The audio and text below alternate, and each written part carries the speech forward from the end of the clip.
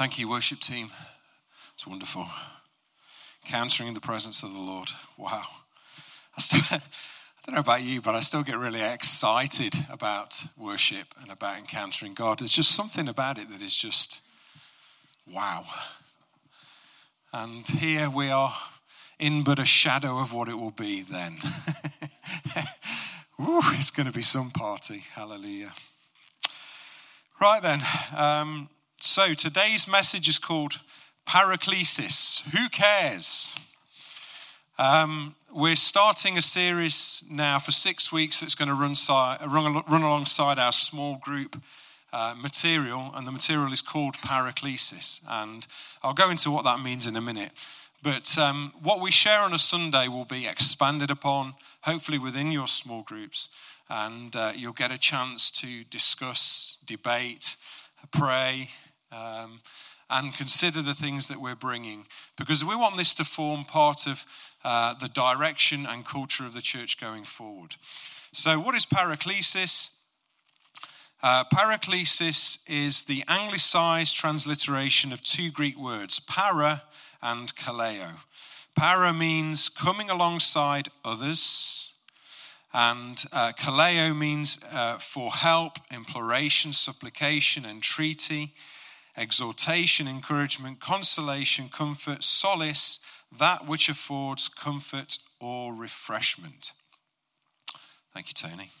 So, Paraclesis essentially is what we want to see as an expression of loving community within the church. Namely, that in the journey of life, we know how to come alongside each other with a view to other-centered living. In other words, we are not people who are meant to be solely self-centered, solely after the me, myself, and I, but rather we are to be other-centered, preferring others above ourselves, and caring for one another with genuine compassion, support, and concern. And remember, the word paraclesis has the root of that. From the root of that, we get the word paraclete, which is the Holy Spirit, the advocate or the comfort of God as well. So within the Holy Spirit, of course, this is where we get the capacity to be able to do these things. But now I want you to go to Luke chapter 10, because here I think is where Jesus gives us one of the clearest examples of what paraclesis looks like. So Luke chapter 10, verses 25 to 37. It's the story of the Good Samaritan. And behold, a certain lawyer stood up and tested him, saying, "Teacher, what shall I do to inherit eternal life?" He said to him, "What is written in the law? What is your reading of it?" So he answered and said, "You shall love the Lord your God with all your heart, with all your soul, with all your strength, and with all your mind, and your neighbor as yourself." And he said to him, "You have answered rightly. Do this, and you will live." But he, wanting to justify himself, said to Jesus, "And who is my neighbor?" Then Jesus answered and said, "A certain man went down from Jerusalem to Jericho and fell among thieves, who stripped him of his clothing, wounded him, and departed, leaving him half dead. Now by chance a certain priest came down that road, and when he saw him, he passed by on the other side. Likewise a Levite, when he arrived at the place, came and looked, and passed by on the other side. But a certain Samaritan, as he journeyed, came where he was, and when he saw him, he had compassion. So he went to him and bandaged his wounds, pouring on oil and wine, and he set him on his own animal, brought him to an inn, and took care of him. On the next day when he departed, he took out 2 denarii, gave them to the innkeeper, and said to him, "Take care of him, and whatever more you spend, when I come again, I will repay you." So which of these 3 do you think was neighbor to him who fell among the thieves? And he said, "He who showed mercy on him." Then Jesus said to him, "Go and do likewise." So if you've been around church for any length of time, you're going to have heard that story before, the story of the Good Samaritan. And I think, as I said, it's one of the clearest teachings and examples that Jesus gives us of how God expects us to treat others, our neighbor, in other words. But I want to draw your attention to several things in this passage. The priest and the Levite were part of the religious people of the day. They were, if you like, in modern day parlance, the churchgoers of the day. But they were not the villains of this story. Okay, it's really easy to think of them as the bad guys. But the bad guys in this story were the robbers that set upon the guy in the first place, right? Let's not forget that. Okay, it's really important. The priest and the Levites perhaps represent people like us. People that perhaps were busy, preoccupied with life, caught up with the demands of life, demands of work, the pace of life, which is relentless. These were not inherently evil people. But perhaps their busyness and self-absorption made them bad neighbors. Not bad people, but perhaps bad neighbors. The Samaritan, on the other hand, was considered an outsider. Outside of the promises of God, outside of the community of faith, outside of social structures, and to be rejected by any God-fearing Jew. But for me, this story is not just about what the Samaritan did. I think this story shows us something much bigger than that. Because we can all do a selfless act from time to time, right? We can all pat ourselves on the back and say, you know what? I really came through that time. That was just amazing. No, I think what Jesus is getting at here is that this is the cost that we're to bear in our hearts of loving our neighbor. And or if you like, you know, we know what the scripture says. He who says he loves God but hates his brother is a liar. We know that we cannot love the God that we can't see if we can't love the brother or the neighbor that we do. Scripture, I think, is quite clear on that love for God is expressed by love for neighbor.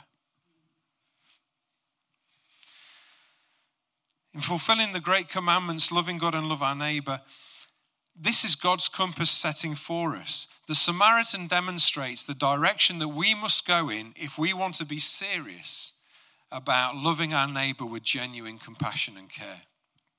It is a compass point. It is a direction that is set. And the priest and the Levite didn't manage to do it that time. They were indifferent and detached. But we see in this that the Samaritan stepped out of his comfort zone, because it would have been a big deal for a Samaritan to tend to a Jew. This would have been outside of his social norm and his comfort zone to do this. But instead of worrying about what others thought, instead of worrying about what it might cost, he was moved with compassion to act, to do something. Martin Luther King Jr. says of this passage, the first question that the priest and Levi asked was, if I stop to help this man, what will happen to me? But then the good Samaritan came by and he reversed the question. If I do not stop and help this man, what will happen to him? Other-centeredness, thinking of others instead of thinking solely for yourself. This is what it means to be parakaleo, paraklesis. And the antithesis of paraklesis is self-focused living. In 2 Corinthians 1 verses 3-5 in the Message Bible, it reads, all praise to God and Father, all praise to the God and Father of our Master Jesus the Messiah, Father of all mercies, God of all healing counsel. He comes alongside us when we go through hard times, and before you know it, he brings us alongside someone else who is going through hard times, so that we can be there for that person just as God was there for us. We have plenty of hard times that come from following the Messiah, but no more so than the good times of his healing comfort. We get a full measure of that too. So we see God himself operates in paraklesis. How many of us can testify that when we're going through a hard time, we can sense the manifest presence of God here alongside us? Amen? Now, the great thing about being filled by that presence is that you then get to pour it out to other people. That comfort isn't just for you. Maybe in that moment it is. But as you are filled and refilled and energized and comforted and consoled, you know what? You then become a vessel by which you can then do that for somebody else.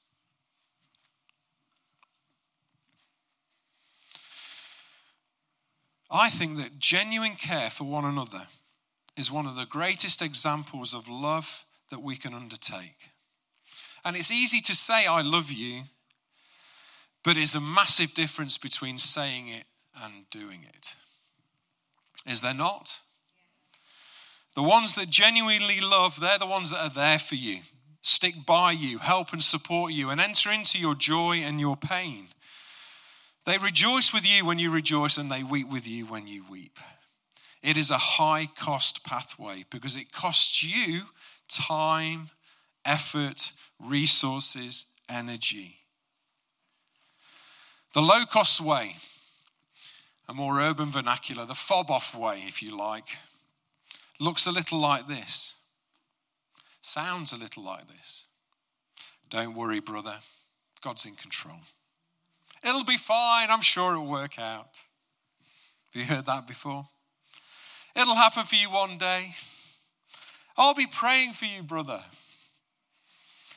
These remarks sound spiritual, don't they? But oftentimes, it's a type of fake concern that comes when someone in that moment just cannot pay the high-cost way. The high-cost way of being alongside you, standing alongside you, weeping with you when you really need them. And before you know it, we become like the priest and the Levite passing by the other side. When confronted with the enormity of the care someone else requires, there is a choice in our heart. Will we be like Cain? Am I my brother's keeper? Or will we be like Christ? Behold your son. And to his disciple he turned and said, behold your mother. Christ was always seeking to connect people. But we sometimes seek to disconnect from one another. And you know what? I'm not saying this because these things are inherently evil. To have time to yourself is not evil. But to live in a self-centered way is. Other-centered living. We see the same attitude in Luke 15, in the parable of the prodigal son, when the older brother says, but as soon as this son of yours came, who has devoured your livelihood with harlots, you killed the fatted calf for him. And the father responded to him, son, you are always with me, and all that I have is yours. It was right that we should make merry and be glad, for your brother was dead and is alive again, and was lost and is found. See, we're too quick sometimes to wash our hands of our brothers and sisters, not realizing that the Father still expects us to treat them as brothers and sisters. They don't stop being family, ever. So are you your brother's keeper? Well, according to Father, yes, you are. Yes, I am. And that's really important because unless we can start to see each other as brothers and sisters, as the family of God, then we won't value each other the way that God values his children.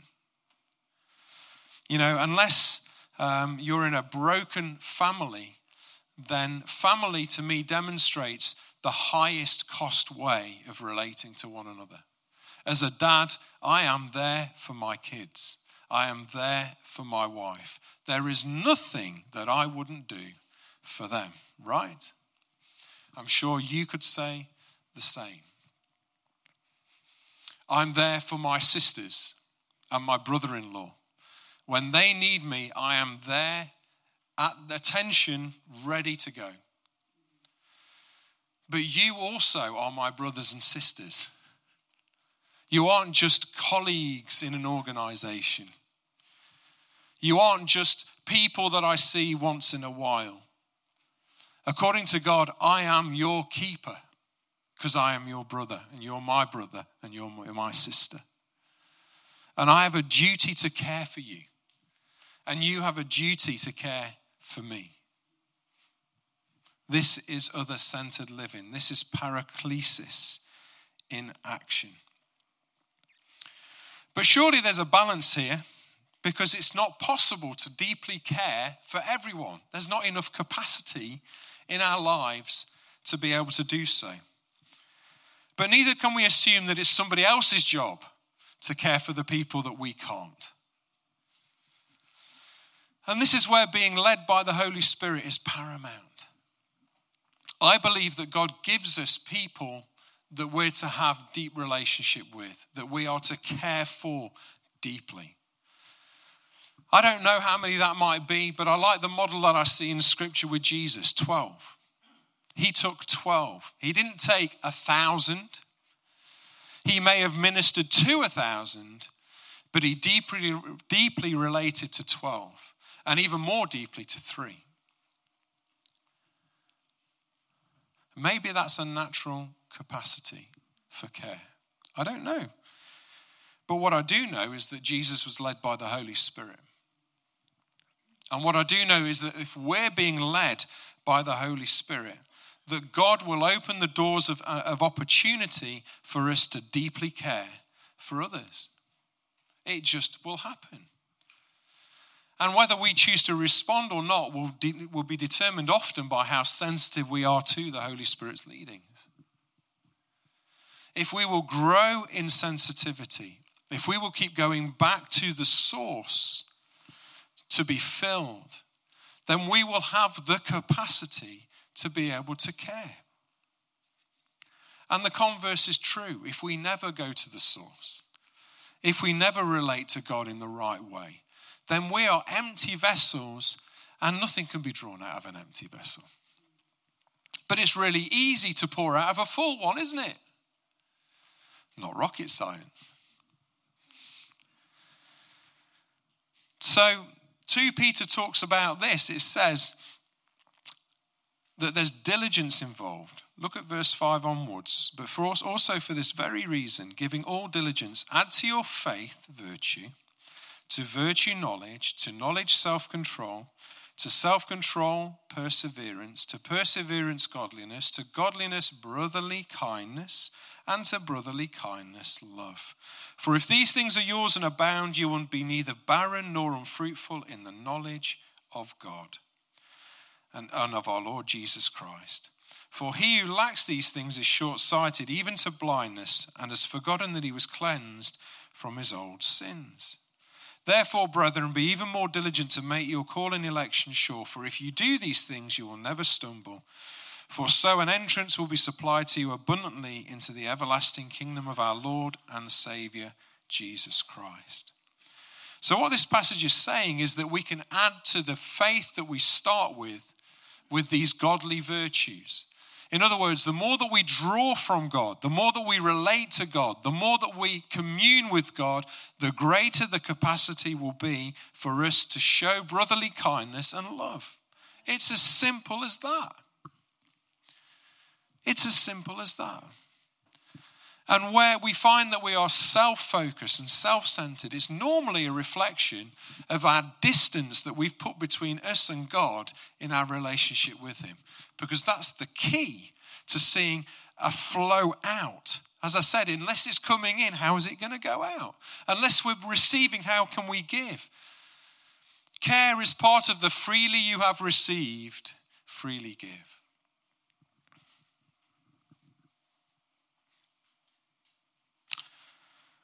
Real care, exemplified by paraklesis, is journeying alongside, being present when needed and having a posture of availability when not.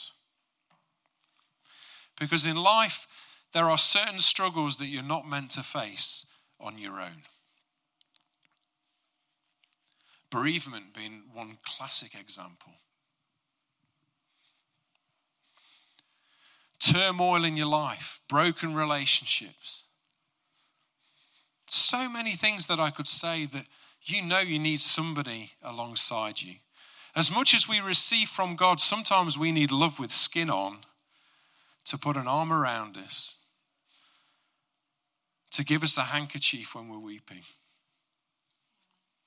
to sit down alongside us and just be silent. Now, those of you who know me know that Liz and I had quite a journey with infertility. 17 years of infertility after we got married, until we chose to become adoptive parents. We prayed about this lots. You have no idea how much we prayed about this. We had people praying for us lots. We had people prophesying over us. We had people say to us, come alongside, it'll happen for you. One day you'll get it. If you'll only just, insert Christian value here, believe, have enough faith, pray more, just give more, just do more. It'll happen for you. So many that took the low-cost way. But we had so few that would weep with us. So few that would bear the awkward silences and just sit with us. So few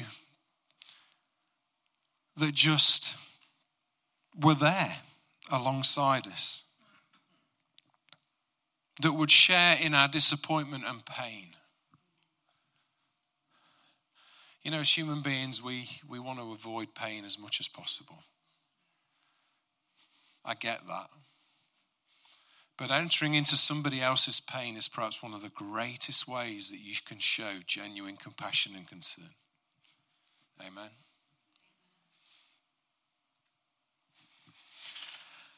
I'm thankful for those few that did that wept with us, that stayed with us. To this day, they remain some of my best friends. And let me ask you, which kind of friend would you prefer in that type of journey? One that pays that high price, or one that takes the low cost, almost fob off way? And let me turn that around. Which kind of friend will you be to those going through similar things? Will you stand up and be the person that pays the high price of care? Or will you offer the odd encouraging word from a distance, never really entering into the pain or the suffering of another, but wishing them well as someone who might write you a postcard? I know which one I'd rather be.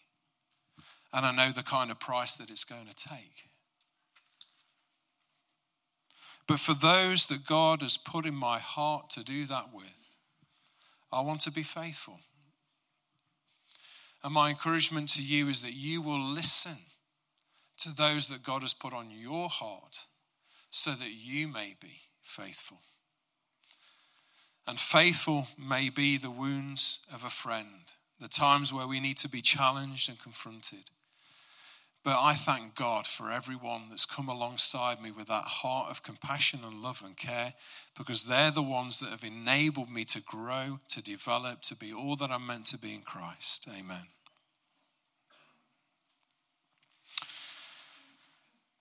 Romans chapter 15, verses 1 and 2 says, again, reading from the Message, those of us who are strong and able in the faith need to step in and lend a hand to those who falter, and not just do what is most convenient for us.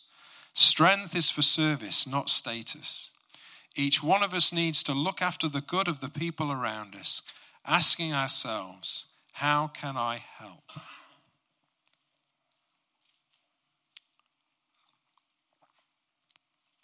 Now, you may think that being this kind of Christian, a high-cost Christian, is nigh on impossible. And you're right, in part. Everything I've said so far cannot be done unless the Holy Spirit has the reins of your life.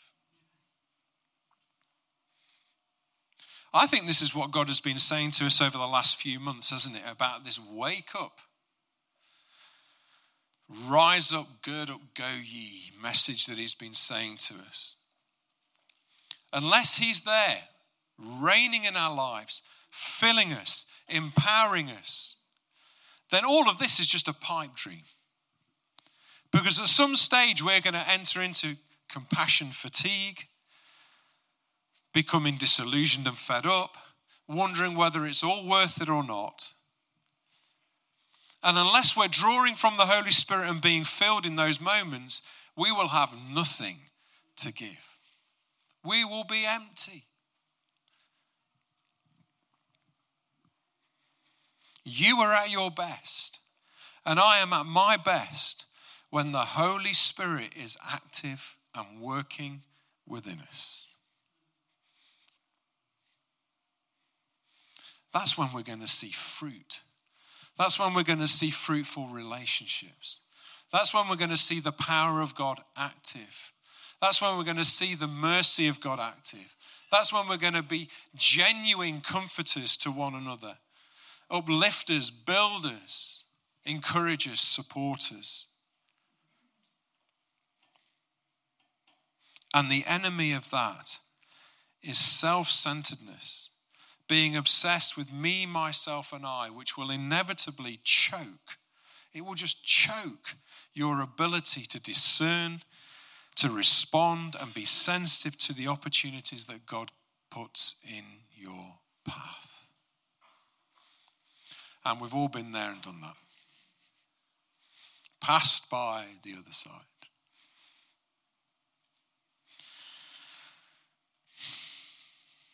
I want us to be sensitive to the Holy Spirit so that we increase our awareness of others. The struggles that we all face. Genuinely. Do we actually share the struggles that we have? Or are we still afraid and insecure? Are we still cowering behind fear, which says, I cannot let you know the real me in case you reject me, in case I am unacceptable? If you're still bound by that type of fear, you'll never let anybody get alongside you close enough to be able to support you, to be able to minister to you, to be able to care for you. It'll always be relational at a superficial level that will never really meet the needs of your heart. Nor will it allow the Holy Spirit to do what he wants to do within that relationship. So there is a side of this whereby we need to get beyond our ego into a degree of humility that says, here am I, warts and all. Will you love me? Will you love me with a love that God has for me? Will you accept me and not reject me? Even if I don't look right, even if I don't sound right, even if I'm not like you, will you accept me? And if we can get to that place within our relationships as a body of believers, I'm telling you, this thing will just go nuts. We will have such a unity and such a love amongst us that this will become the safest of all places. Which is what it should be, right? Broken people with a loving God, all worshiping, all coming together to know him more. This should be the safest of all places. But for some, I know you perhaps think it's not safe. I can't be me. I can't share what's really on my heart and what I'm really struggling with, because if they see it, they won't love me. They won't accept me anymore. They'll reject me. No. I want to reject that straight out of hand.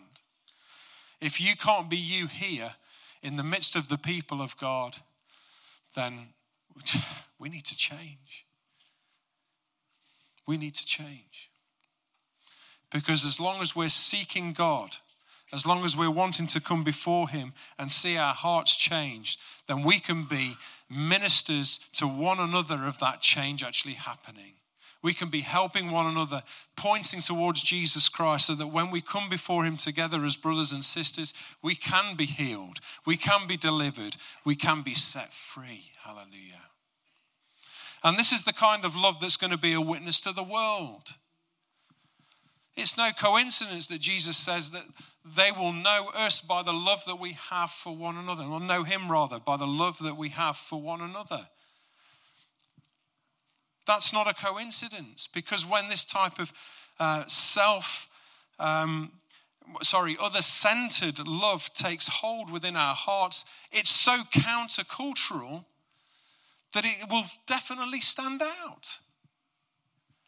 You know, when we're born as natural people, our whole growing up process is about becoming independent. As parents, we celebrate when our kids can do things on their own.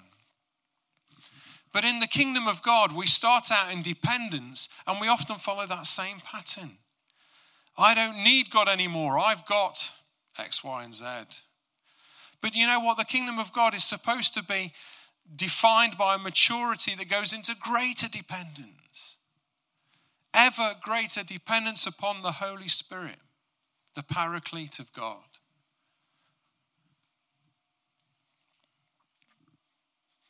This is what will witness to the world. A people that genuinely know how to love one another. And so the answer to get away from self-centeredness is surrender. 1 John 3:16. This is how we've come to understand and experience love. Christ sacrificed his life for us. This is why we ought to live sacrificially for our fellow believers and not just be out for ourselves. So I want to invite you to stand once again before the cross of Christ. The way of surrender at the cross, the principle of self-surrender, is that of the self or the ego being given back to God once again. And we can't really selflessly care for others while we're selfishly holding on to our own interests. We need to put that selfishness into the hands of Christ. Yourself in your own hands is the problem. Yourself in the hands of Christ is the solution. So I want to invite you, come again. Stand before the cross of Christ. Surrender to him afresh. Ask him to mold you and make you. This is not a work of the flesh. You can't will yourself into greater degrees of love. It has to be born from above and worked out, in and out. Hallelujah. But because of his great love for us, we can't withhold from him anything. Not even our very self. But when we surrender, we become free to serve others in his name. Amen? So let's stand together and pray.